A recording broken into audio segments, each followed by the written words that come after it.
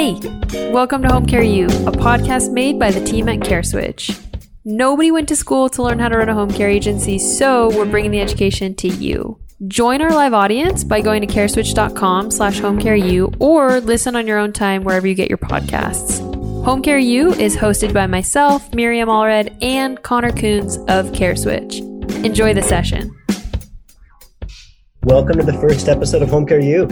Our topic today is the 6 biggest challenges for early stage home care agencies. We'll overview that in just a minute and introduce our guest. But before we get to that, let's talk through some agenda items. So first off, Home Care U is both a live class and a podcast. If you're listening on the podcast, know that you can join the live event and ask questions by registering free at homecareu.careswitch.com. That's U as in university. This podcast is made by the team at CareSwitch. So a brief introduction to who we are. We're the first free home care agency management software. You can run your business for free on our base version and add things like full service payroll and premium team chat as you need them. You can learn more and get started at careswitch.com. One more thing before we get started. I'll be hosting today's podcast. I do have a stutter. Sometimes it shows up and sometimes it doesn't. I mention this because if you hear a random pause or gap in the sound on today's podcast, it is not Zoom buffering. It is not Spotify buffering. It is me buffering.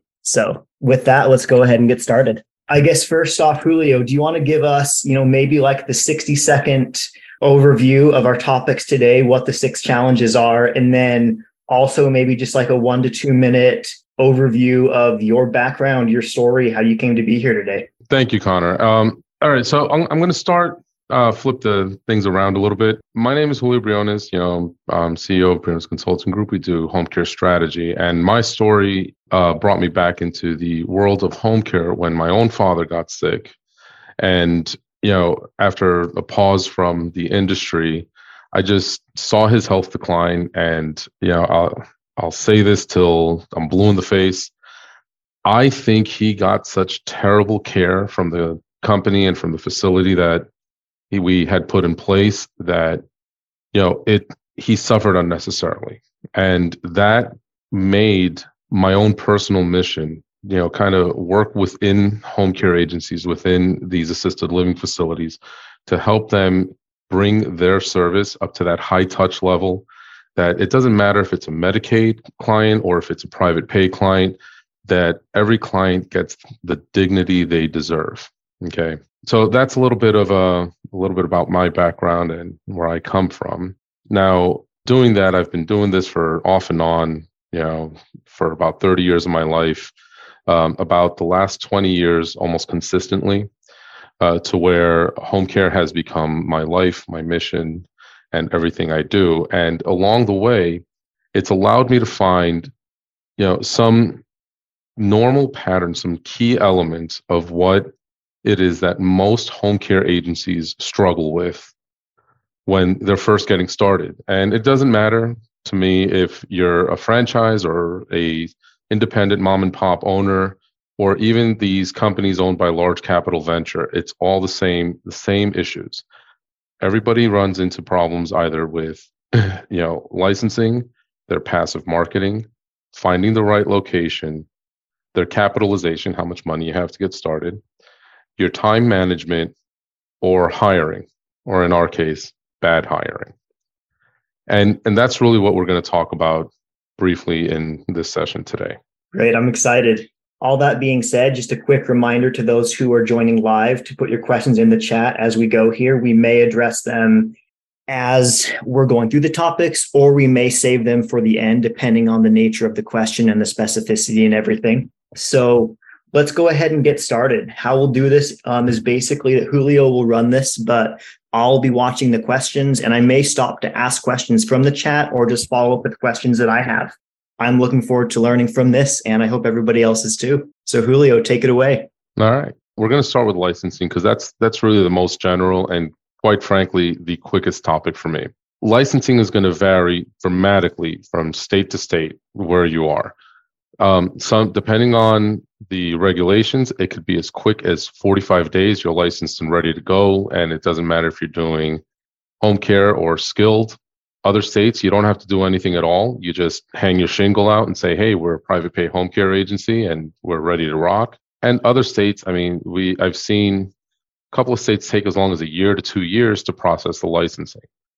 Not going to get into a lot of detail on that because quite frankly, that's not really this conversation, just for time constraints. The next thing that really makes a home care agency struggle is now you've got your license, you're ready to go, or you don't need one, and you've hung out your shingle. So what happens then? One of the biggest reasons that, and this one really causes a problem, it's passive marketing. What are you doing to introduce yourself? I'm not talking about going out there and kicking doors down, saying while you're still in that planning stage, maybe you're waiting for the licensing, maybe you're waiting to see, got your name, you got your LLC, and you're just getting some other stuff together. What are you doing to introduce yourself to the community? Some people, they just sit there, twiddle their thumbs. Oh, I'm just waiting for licensing. And I hear this a lot, especially in states like Florida and Connecticut, where you need your license number on your marketing materials. I can't do anything. Well, that's not necessarily true. One of the things that people can do, and these are small steps to help kind of move the process along, is you can start just talking to people. Go to networking events. Hey, yeah, listen, I'm coming soon. Start maybe do what's something I call network mapping. So where you take the people that you know and you write it out. Get a big whiteboard. Go rent a place at like a Regis or something at the library and rent it with a whiteboard and really go through this exercise. Who do you know? Who do they know? Who can they introduce you to? There's one thing especially when it comes to passive marketing, networking is a big part of it. Remember, there's only 3 types of people in this world, especially when we're talking about in business. You have people who know you, people who you know, and people who know the people that you know. It's the old theory of 6 degrees of separation, or if you want to take it to the 90s game, 6 degrees to Kevin Bacon. But it's kind of the same thing. We're all connected. And if you have this understanding, you're developing your plan and you're developing these introductions, believe me, it'll put you ahead of the game. Instead of waiting 4 to 6 months to get those first private pay clients trickling in because you're doing that, boot stomping and building it out, it can reduce your time by as much as 45 days to 60 days. Yes. So I have a couple questions on that. So that's really good. So it sounds like, if I'm understanding that correctly, when you talk about passive marketing, especially before you necessarily even are actually in business yet, right, you are certainly at least referring to making the introductions, personally networking to figures in the community who will be valuable relationship-wise. Right. I guess my question is kind of a two-parter here. First, are there additional forms of passive marketing that you think agencies should be invested in during that time especially? And more specifically, are there forms of kind of more general consumer-based passive marketing that should be happening during that time? Or should that be saved until you can actually start to actively take clients? That's a great question, actually. And the answer is yes to both parts. Okay. Yes, there are other things you can start doing, but it's really going to highly depend on the state that you're in. If you are, the more strict the regulation, the more complicated passive marketing can become. So if you have a brand, if you're an established brand, like for example, let's say you buy into one of the larger franchise systems or even a smaller franchise system, it doesn't matter. All right. They have an established brand that they can take over the local introduction, social media, radio, things like that. It's just general brand awareness. That's passive marketing. You want people to recognize the fact that you exist. Okay. And this is why networking is such a great tool in this. Now, as far as to the people, start building out an email list. Hey, coming soon. If you put up just a landing page on a web page and it's coming soon, maybe put a survey on there. Get an idea as to what it is people are really wanting in your area.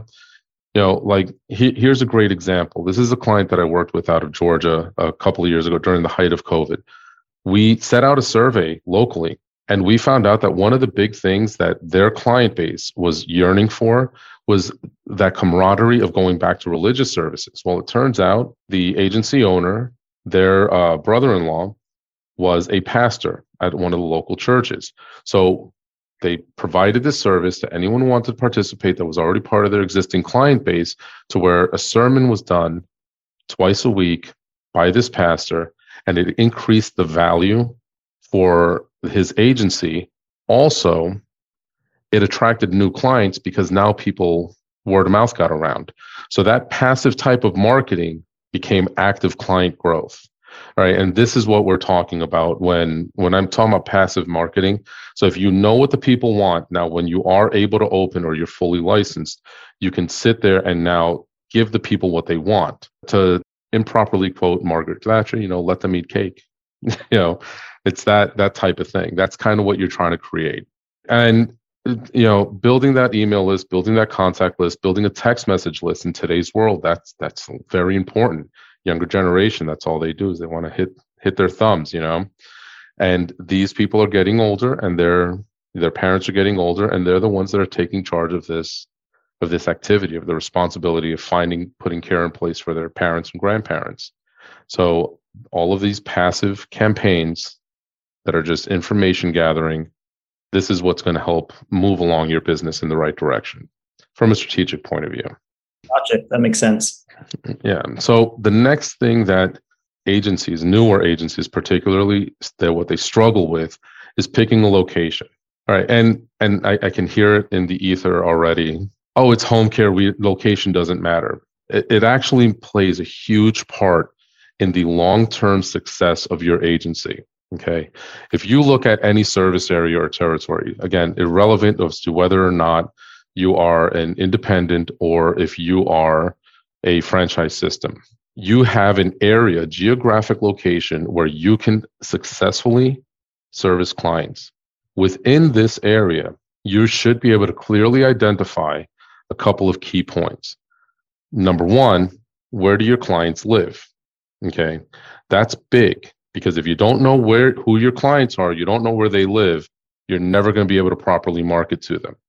Understanding where your clients live, you also have to understand the next phase. Who services your client? Where's the hospital? Most people live, depending on whether you're in an urban or a rural area, anywhere between 4.2 and 10.6 miles from any hospital at any given moment, whether it be a full hospital or an emergency room. So understanding the dynamics of this is going to help you properly plot out the location. Because now what you're doing is, who are the ancillary services that provide support to these hospitals and these emergency rooms? So what do I mean by that? If you're looking at skilled nursing and we're looking at home health, all right, as businesses, as primary support functions to the hospitals, we're talking about all of the post-acute service providers. They are typically within a quarter mile to 2.5 miles from any hospital. And they do this because the closer they are physically to the hospital, the higher the likely source that hospital will become the feeder source for their business. So understanding where this is and understanding where it is in relation, it's going to give you a better idea as to how to strategically plan out your marketing. Yeah. So a question with that real quick. If I'm hearing you correctly, it sounds like you're saying that the types of healthcare professionals that are likely to become some of your best referral sources might choose you partially depending on your geographic proximity to them. Am I understanding that correctly? No, I'm saying that plays a big role as to how you're going to market to your client base. See, your geographic location is going to play a bigger role on the second half of this equation. All right. So the second half of this equation, and the reason you need to know the first part, all right, where all of these facilities are, is because of the second part, labor. Okay. If you cannot find caregivers, you cannot have a business. Okay. So this is where the mistake usually comes in. Many people, especially if it's their first home care agency, will go for that pride of ownership office, meaning my office is right smack in the middle where all my clients live. Isn't it pretty? Don't I have the nice conference room? Things like that. When the reality is, your clients will almost, I'm not going to say never, but they have a very low likelihood of physically walking into your office to sign up for services. I've been doing this for a lot of years, and I'm not going to say it never happens, because it does happen. It just doesn't happen often. All right. The highest likelihood and the biggest need for your office is going to be your caregivers. This is where they're going to come in to apply. This is where they're going to come in to, to do an orientation. And in order to pick the right location, you have to find a place that is going to be accessible to your ideal caregiver. So if you're a Medicaid agency, the type of location that you're going to have has to be more towards the population that will service Medicaid clients. If you are a private pay agency, you need to gravitate towards that. So what are the elements we're going to look at? The top demographic criteria that differentiates a private pay versus a Medicaid is age. Typically speaking, if you're looking for a private pay caregiver, you're going to look for caregivers in that 35 to 54 age range. They're a little bit older. They tend to have older children or children that are more able to be on their own. They tend to be in more stable relationships. So not marriage, couples partnership, whatever it is. And they tend to live in communities that are slightly higher on the household income bracket than your agencies, than your caregivers that work for Medicaid. All right. And this has to do with social positioning and a number of other factors, that I don't think we can get into all of the details on it right now. But it's just, traditionally speaking, this is where we're going to find our demographic base. So depending on the clients you're trying to serve, that's where you want to be able to get to. Understanding where the client lives and who services the client, like which hospitals and everything, is going to increase your success rate for hiring. So if I know that my clients live here, okay, and I know my caregivers live here, I want an office somewhere in the middle, closer to the facilities that are already servicing my clients. Case in point, if I know that there is an assisted living that has a large volume of beds that are within, let's say, 5 miles from where all my clients live, but that's not really a neighborhood where my caregivers would live, I want to kind of figure out where they're getting their caregivers and put the office there, because it becomes accessible and they're already traveling out there to work in these facilities. So they would have no issue going out there to work for the clients that live in that general area. And that's where the strategy of location really plays a big part. There's a lot of things to look at, and understanding the right location could improve your recruitment, your retention rates, and it can improve your ability to actively acquire clients. That makes lots of sense. I think one more follow-up question that I have here is can you kind of go into more specifics on some of the day-to-day ways that having a conveniently located office is going to benefit, on the staffing and caregiver side? What types of things is it going to make, run more efficiently in your agency because it's convenient to your caregivers? One of the big problems that we have, and this is something that I get a lot of flack for, everybody says there's a caregiver shortage. I disagree with that greatly. I believe that there are plenty of caregivers out there in the marketplace. I also believe that because of the way everything has come post-COVID, okay, during COVID and post-COVID, it's just become harder to attract their attention. And one of the things that we have lost as just in general, as an industry, as a society, is that personal touch with our caregivers. And that's where it becomes a key resource to have the right location. If you want to build that relationship with your caregivers, that's going to increase retention, that is going to allow you to provide a higher touch, a higher quality assurance program, mentorship, all this, so where it becomes convenient for the caregiver to stop by the office, have a cup of coffee, say hi to you guys. That relationship is going to increase the retention rates. And let's take away the metric of 30-day retention for a little while. If you want to have a higher profit margin, you want to shoot for that 90 to 120-day retention. You want that to really get close to that 20, 25%, rather than knowing that you're going to lose 50 to 70% of your caregivers within 30 days.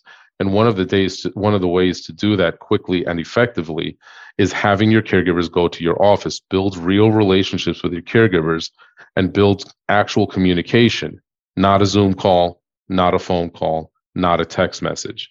And that interpersonal communication is what's going to greatly benefit you by having a place that is more accessible to your caregivers. Love it. All right. So moving on from the location, this one is a big one, especially for independents. Okay. Capitalization. How much money do you have?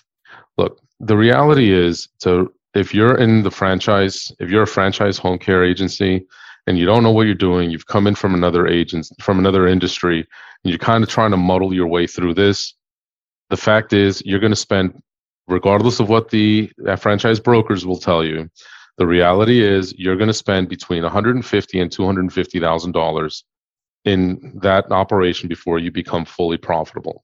Because franchise systems are great, but they're limited in the amount of resources they can give you for training and everything. And I speak this from having many years, having worked as a franchise consultant inside franchise systems, teaching new agency owners. Okay, they're limited. There's a lot of legalities there that you'll ask questions, and their response is going to be contact your labor attorney, contact this attorney, find a consultant. All right, nothing wrong against them. It's just we're in a litigious society, and it is what it is. All right, so that's the capitalization piece. Now, if you're a private and independent owner, you tend to have more industry knowledge or experience. So things can move a little bit quicker, but you're still going to run into the same capitalization problems. All right, many people, they just come in, they are underfunded, they don't know what to do. They're trying to throw spaghetti at the wall and see what sticks to the wall, to try to keep it as PG as possible here. The other problem, especially in the private pay space, all right, is we're going to talk about Medicaid and private pay when it comes to this problem in particular as two separate things.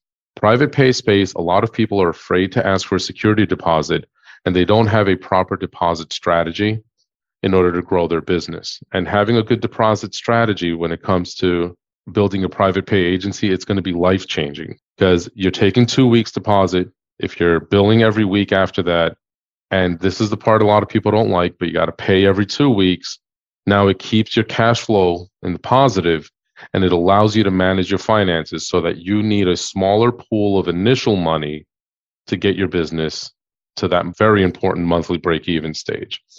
When it comes to the deposits, the other benefit of it is that if you have an account where you're depositing these funds separate from your management or your operations fund, and this account keeps growing, now you can go to the banks and ask for lines of credit. And once you have the lines of credit to cover your payroll, you'll pay much lower financing expenses than if you get debt-backed loans. And what this will end up doing is you can now show health of the business, manage your payroll, and at that point, start paying weekly rather than biweekly. That's the private pay side. The capitalization issues with Medicaid, this is where this becomes a problem. And this is something I'm seeing with a number of clients right now that are trying to add private pay into their business because the Medicaid is becoming a problem. Medicaid pays when they want. It's a government payer source. You could file your billing as often as you want. You can sit there and you have to wait, and you're kind of hoping for the best. You're gritting your teeth. You've got payroll ready to go, and you're like, oh, is today the day that deposit is coming? Because depending on which provider you have, some of these can get into a lot of problems. A big issue happened a number of years ago. I believe it was in around 2013, 14, and it's happened a couple of times before then. For example, United Healthcare got sued by the federal government because they were taking as long as 18 months to 30 months to pay one invoice. So they were holding these funds. And now how can you survive 1 to 3 years where you still you're legally bound to pay the people for their work, but without the money coming in, and it becomes a bigger challenge. So what tends to happen is a lot of these Medicaid companies, especially newer owners, they don't understand this. Then they get into trouble. They go and find these debt-backed loans, which are high interest. And I can't tell you, over the years I've been doing healthcare consulting, how many agencies I've had to transition their clients out because they had to file for bankruptcy because these loans were just breaking them. So capitalization, big problem. There's a couple of interesting solutions to that we can talk about, but the biggest thing is, the 30% rule. If you're doing Medicaid, 30% of your business should be private pay. All right. It'll help you with funding. All right. So now, Janice, have you ever seen a company go from exclusively private pay to adding on Medicaid? Yes. Personally, I got to tell you, I don't like it, but that's just from my own experience. And if you are going to do it, I actually am working with 2 clients right now that are in that process. I always recommend, unless it's extra complicated, as soon as you are able to, get the second separate LLC, separate license. You're going to thank me for it down the road, because once you build a Medicaid business and a private pay business, even if you're using one to fund the other, your saleability, if you ever want to transition on, increases tremendously, because you have some agencies out there, like larger companies, that exclusively do Medicaid, and they do not want the aggravation of private pay, and so your business becomes more sellable that way. And the same thing works the other way. You'll have a lot of capital venture companies out there that want to buy existing and successful and profitable private pay only agencies, and they do not want the oversight and overregulation that comes with Medicaid. So having separate entities is going to help you. But yeah, agencies do it. Just from a profitability perspective, you're looking at your average private pay, simple gross margin, 50%, adjusted gross after employer burden, you're looking at about 42 to 45% if run properly. And on Medicaid, you're, depending on the state and a number of other factors, you're looking at a national average of only 28 to 32% gross margin. So the profitability is just not there. You need a lot more volume on Medicaid in order to succeed, or to survive in some cases. Thanks for that. Yeah, you're very welcome. All right. So the next big thing that happens is time management. All right. From an ownership perspective, all right, improper time management will kill you. Okay. Think about this. If you're making, as an owner, $100,000 a year, okay, depending on where your business is at the time, especially if you're trying to structure yourself as an LLC in order to work as an S corp for tax purposes, please talk to your tax professional about that. I am not one of those. All right. But however it is you're structured, many of the agencies that I work with, their goal is to pay themselves $100,000 a year, or they're already at a level where they can pay themselves $100,000 a year. Okay. That seems to be the number that's safe for the IRS. All right. So here's the thing. You're paying yourself about $50 an hour. So if you're mismanaging your time and you're taking on additional responsibilities because you're not trusting, and we'll talk about this as the last one a little bit too, your hiring practices aren't where they need to be, and you're just doing unnecessary stuff. All right. It's costing you anywhere between $50 and $90 an hour. You have to put a dollar amount to your time. So this way, when you're tracking your activities throughout the day, every activity becomes profitable. Now, some of you are probably asking yourself, "Hey, listen, I'm brand new. It's just me and this part-timer. That's my cousin's neighbor. That's doing me a solid." Hey, look, I get it. It doesn't mean that you can't manage your time properly. It still means that you have to understand that every task that's got to be done is going to have some sort of time commitment to it. And business is very simple. You're either throwing money at a problem or you're throwing time at a problem. All right. And it all translates into profits at the end of the day. So everything you're looking at, if you want to properly manage your time, you have to, one, set some goals. Okay. And your goals need to be, they need to have some very key elements. They need to be realistic. Okay. Look, if it's not a realistic goal, you're wasting your time. Don't sit there and say, I just opened my business today, and in 90 days, I want to make $5 million a month. Okay, not going to happen. They have to be achievable and within a reasonable amount of time. So not only does your goal have to be something you can do, but it has to be something that you're willing to do the work to get there. I want a $1 million agency, but I don't want to work more than 10 hours a week. Is it possible? At some point, it will be. Is it possible right now? Just kind of as a side question, interrupt here for a minute. In your experience, when it comes to agencies that are, let's say in their first 6 months of operation, what is the average amount of time every week that you see the owner spending? I think it'd be useful for people to kind of have, maybe some kind of even informal benchmark to see, like, am I doing way more or way less than a lot of other people? That question is directly tied to the next question. Basically, it's like this. Depending on how well capitalized you are to begin with and how good your hiring practices are, is how much time you're going to do. Poorly capitalized company agencies that, let's say you're brand new, you're trying to figure this all out, and you are now at the point where you're still working a full-time job. Well, you're going to be spending maybe 20, 30 hours a week on your business because you need to sleep and eat at some point. All right. And your business is just going to see a lot of slow growth. Now, if you're properly capitalized to where you can dedicate all of those 6 months, even if you don't have a lot of help in the office, you're still going to be looking at about 100 hours a week to begin with. I mean, it's insane the amount of work. So that's where the next part of this that we're going to get to here momentarily is hiring and bad hiring. I mean, just to wrap up the time management thing really quickly, you got to set your goals. They got to be realistic. They got to be achievable. You have to be willing to commit to them in order to have success. And the other side of it is you have to learn to prioritize. Everything is either important or urgent. Whatever that scale may be, you have to understand. Something I tell my clients a lot of times that in the beginning makes them a little upset. I tell them all the time, hey, listen, your lack of planning is not my emergency. And this is kind of what you have, the mindset you have to have in business. All right. Somebody else's lack of planning does not constitute an emergency for you. So if you have a caregiver that couldn't get to work on time, great, scramble, cover the case, figure it out. But you got to have some strong words with that caregiver or find somebody else that's more reliable.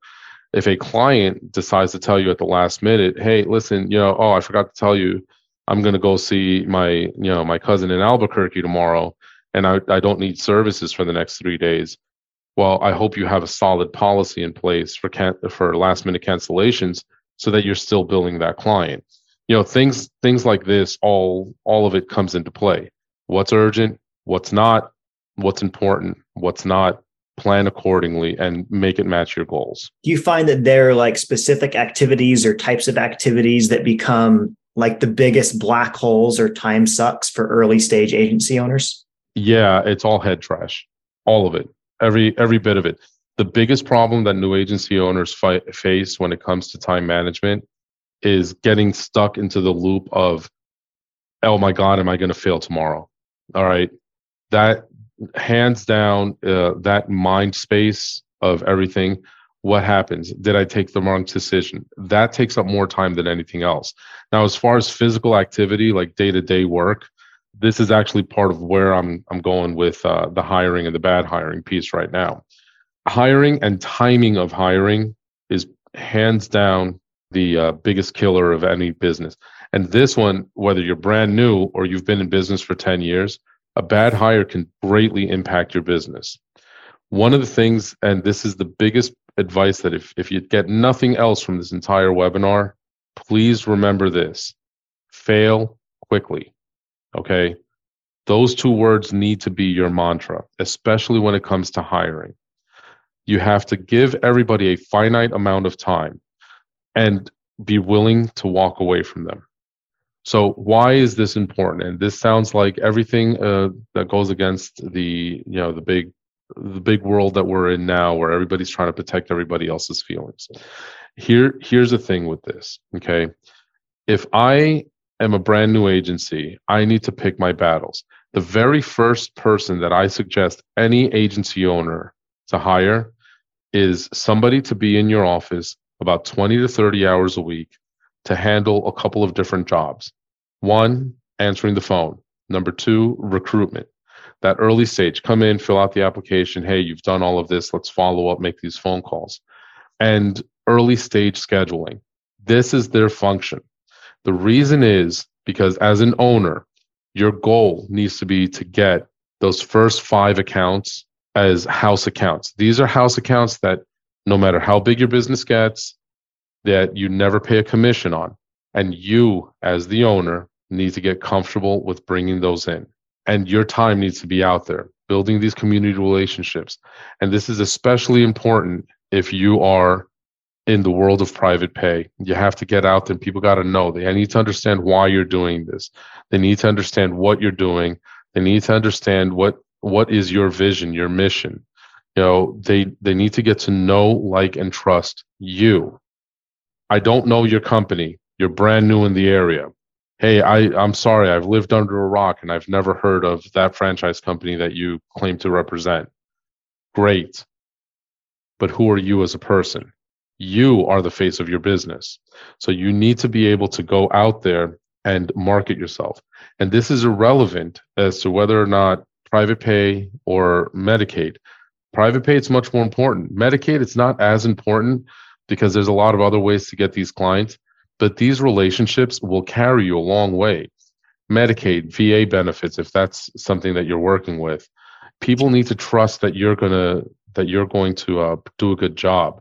And they will only do that if they know you. So hiring that first person needs to be someone who's going to sit in the office and free up about 20 to 30 hours of your time every week so you can go out there and build your business.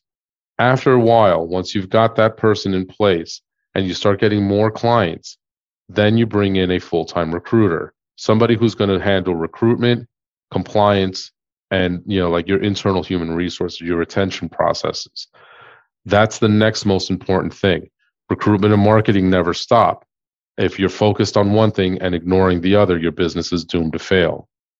And finally, once you get into the later stages of the early business, typically, again, you were talking about 6 months to 9 months. Your goal is to hire somebody to go out there to either do high level of client services that becomes a passive marketing, like a semi-passive marketing approach, or a full-time active, like door kicker, boot stomping marketer that's going to go and build these relationships and grow your business exponentially. That's the problem with hiring. Now, a couple of things that I will tell you. There's nothing wrong with hiring family as long as you can keep the relationship separate.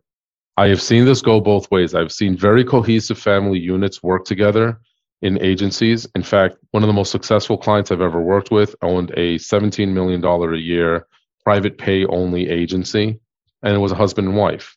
What they learned to do is separate the responsibilities. One did one set of tasks, the other one did the other set of tasks, and they learned to keep business and home life. All right. If you cannot do that, then don't hire your family, because here's the thing. What are you going to do if you have, your cousin working with you or a brother or a sister and they're not performing to task? At what point are you willing to separate your financial risk versus upsetting a family member because you have to terminate them? And if you're not comfortable with that as part of your day-to-day and you don't want to risk a family relationship going awry, don't do it. Because that, I got to tell you, hands down, that's the most common bad hiring decision I have ever seen in home care. People hire family and then they can't get rid of them when they're not performing. One just kind of thought that I have to interject there. I mean, it sounds like the thought that I've heard that's kind of similar to that is like, don't hire family unless you're prepared to fire them if necessary. Right. It sounds like that's a good recap of part of what you're saying, but then you also shouldn't hire them unless you can keep the work life and the relationship separate for as long as they're working with you. Yeah, that's absolutely on point. I've seen it go a number of different ways over the years. I have seen, like I used that one example, some families, they're very good about it and they're able to succeed and thrive in both. I have also seen, husband and wife teams build such a successful business that they forgot about their relationship and ended up divorced anyway. Okay. Successful business, bad divorce because it became purely business. So just as a general rule, I don't ever recommend, family, relationships, things like that. But I do understand why people do it. And as long as there are clear boundaries, then, clear boundaries, clear separation and everything else. And like you said, if you have to be prepared to fire your family if things don't go well. And that's tough. I mean, I personally didn't have an issue with it. I fired my own brother one time, but other people don't always have an easy time with things like that. So the question is, did he have an issue with it? Oh yeah, he didn't talk to me for like a year, but it's all right. He got over it. So a couple more questions with that. You mentioned that typically the first full-time person you should bring on is someone to do like the recruitment and the HR, all the stuff like that. Like, typically, is there a benchmark of like size of agency that you would say like this is when you should start thinking about that in terms of like hours or revenue or number of clients? Well, I never look at an agency in terms of number of clients, because contrary to what other experts out there will tell you, the fact is that as much as we hate to admit it, there is a 5% luck factor in this business. Now, it doesn't mean you're going to get lucky walking in to get a referral. It doesn't mean anything like that. What I'm talking about the luck factor is, if I do every marketing effort properly, my digital campaigns are on point, I'm buying leads, I'm out there physically marketing, I can never control for the amount of hours that the client's going to request when I pick up the phone to do an intake. That is where the luck factor comes in. So you and I can achieve the same results. We'll have the same marketing efforts. We will have the same number of intakes coming in. We will have the same number of billable hours, but the number of clients I have could greatly differ from the number of clients you have. So I use as a benchmark the total number of billable hours. And depending on your pricing and depending on your market, the first full-time person could come in as little as, 300 to 500 billable hours a month. It depends on your budget and your financial situation. I've seen agencies that have such high overhead in different parts of the country because, where they are, rent's high, salary expectations are high, everything else, where they could not hire a full-time person till they were billing almost 800,000 hours a month, which isn't much. I mean, believe it, that's really not very many hours. And you can achieve that with a small number of clients. The issue comes in at, what are you really looking at when it comes to your needs? Time is money. And this is what I was getting at from the beginning of this. You have to look at your needs. Even if it means you can't take a paycheck right away, it might become a more urgent need for you to bring in that extra person sooner rather than later. And sometimes your business can't even grow until you bring someone in. All right. So don't wait till you're ready. Don't wait till your business is ready. Wait until the business needs it, and that's it. And make the determination. When the tide comes in, all ships should rise. Mm-hmm. That makes a lot of sense. There was something you said right before that I want to dig into a little bit more too. Mm-hmm. So you were talking about how there's that 5% luck factor. And you said the way that shows up is in the number of hours that clients request when they contact you to sign up for services. I think there's kind of an argument against that of, well, that would depend on how you position your agency, your value proposition, how you market yourself, and are there types of clients who might be conducive to requesting longer shifts that you're able to appeal to? Like, what's your thought around that? What's your response to that? Well, my response to that is actually really simple. Yes, you can position yourself a certain way, and yes, you can mitigate the luck factor, okay? In the sense that if somebody calls telling me, well, I only need 2-hour shower visits. Okay, well, great. We don't do those. Problem solved. Now you're not taking those small cases. It depends on where you are in your agency is how you're going to handle that.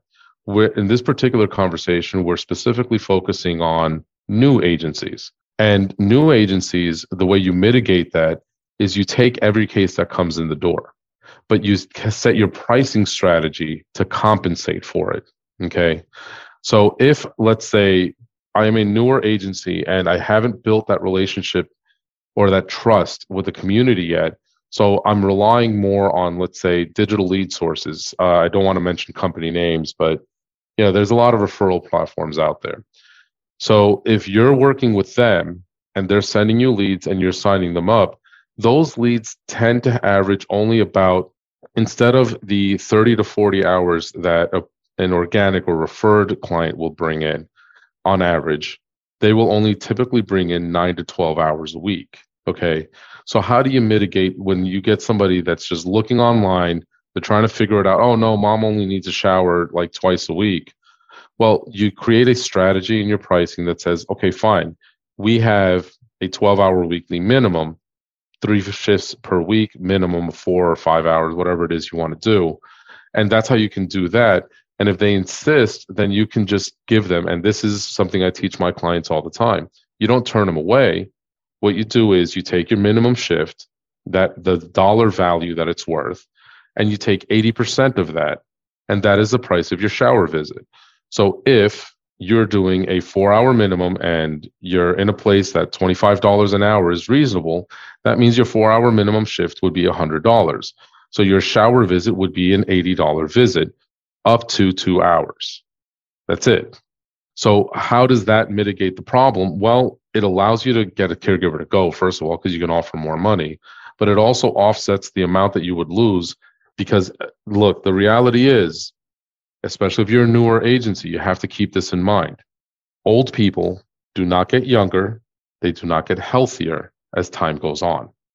So if you're trying to increase your client base, you take what you can, you charge accordingly to offset the staffing problems, you grow your business, and you work on your internal strategies to build up the client base. Now, as far as, how do you offset this? Like I said, the biggest way that people teach to eliminate the luck factor is to turn away clients. I've heard it spun a number of different ways, but every consultant, that's what they tell you. Every one of these guys out there, oh, don't take the small places. If you can't find that 168-hour a week client, you don't need them. Well, I disagree. I greatly disagree. So is there a stage of growth that you think it makes sense to start to turn those clients down? And if so, how would you identify that? It has to do with your capacity. Now, I have clients I'm actively working with that are in the $3 to $5 million range that do not turn away a single client. Okay. I also have seen people that don't want to take a 2-hour or 4-hour client, even that have a 6-hour minimum. It really is, your market is going to dictate that. And not just your market, but your ability to have the tolerance to see the ebbs and flows in business.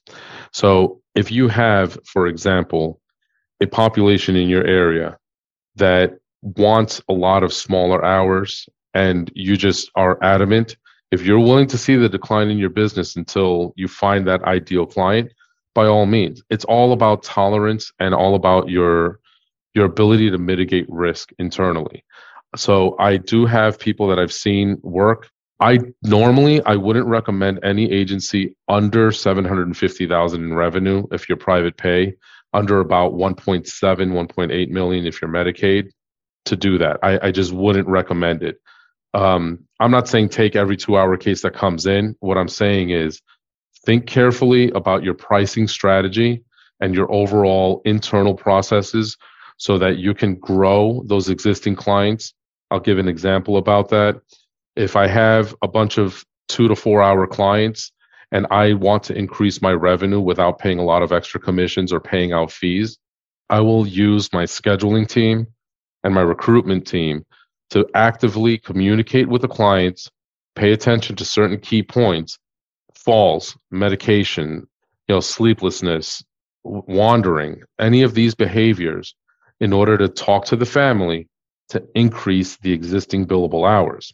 A properly trained scheduler and a properly implemented quality assurance program will increase your total revenue, no matter how small, no matter how large your agency is, by anywhere between 20 and 40% annually without fail.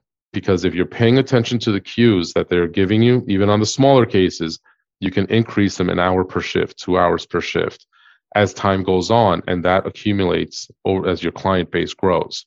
So that's how you mitigate it. But it's like I said, as far as just telling people not to take them, I've never been a fan. I like business growth, and the fact is, if somebody wants only a 2-hour shower visit, believe me, you could tell them it's $150, $200, and some of them will pay it just to not have strangers in their home. Solid advice. I haven't heard quite that take before. Like you said, people typically say, like, don't take, less than this minimum number. And I like hearing like your take on it of like, well, yeah, like take those, especially at the beginning, but work it out so that they're profitable for you. I think that's it needs to be said more. Let's start wrapping things up here. We'll have the chance to dive into all of this stuff deeper next week, but for the sake of today, is there anything else that you think would be useful for our listeners to hear before we go for today? If you're a brand new agency, you have to understand 2 activities that never stop. And please do not ever make this mistake: marketing and recruiting. Okay. A lot of times agencies will ramp up their marketing, not really get a lot of clients right away, and they'll slow down on recruiting and then fall flat and lose potential referral partners because they stopped recruiting and they can't get a caregiver to cover the case. Your answer is always, we have new cases coming in every day. We'll find something that has your availability. Even if you're sitting there and hearing crickets for the last month, you just have to keep people interested in applying. Same thing works the other way. Just because you don't have a caregiver, don't turn down a case. You will find one. Believe me, you will find one. Great. Thanks for that. And I definitely second all of that. As we close here, just a few final reminders. So, first off, thanks again. This was great stuff. I learned a ton from it. We're seeing people in the chat saying that they learned a lot and really appreciated it. We are going to be back here, same time, same day, same place in the sense of the same link next week. So if you enjoyed today, please tune back in next week, where we'll be diving more deeply into these and similar topics. And then remember that this will be a weekly thing that will always be free. You're free to join. We'll do this every Wednesday at 3 p.m. Eastern, and we'll generally have the same guest on for 2 weeks in a row so that they can kind of do an overview the first week and then a deep dive into the same or similar topics the second week. I've been in home care owner education initiatives for about 5 years, and this is one of the things, if not the thing, that I've been the most excited about. We have an incredible lineup of speakers coming for you, and I'm super excited. Also, as a reminder, for those who are joining live, this is going to be a podcast that you can find on Apple Podcasts, Spotify, and wherever else you get your podcasts very soon. So look into that. We'll send out an email when that becomes available. And I think that's a wrap on this week. So thanks again, and we'll see you all again soon. Thank you all for having me. That's a wrap. This episode was made by the team at CareSwitch, the first free home care agency management software. If you're tired of running your agency on an outdated software that looks and works like Windows 98 and you want to save a little money for your bottom line, check us out at careswitch.com. Thanks for listening. See you next time.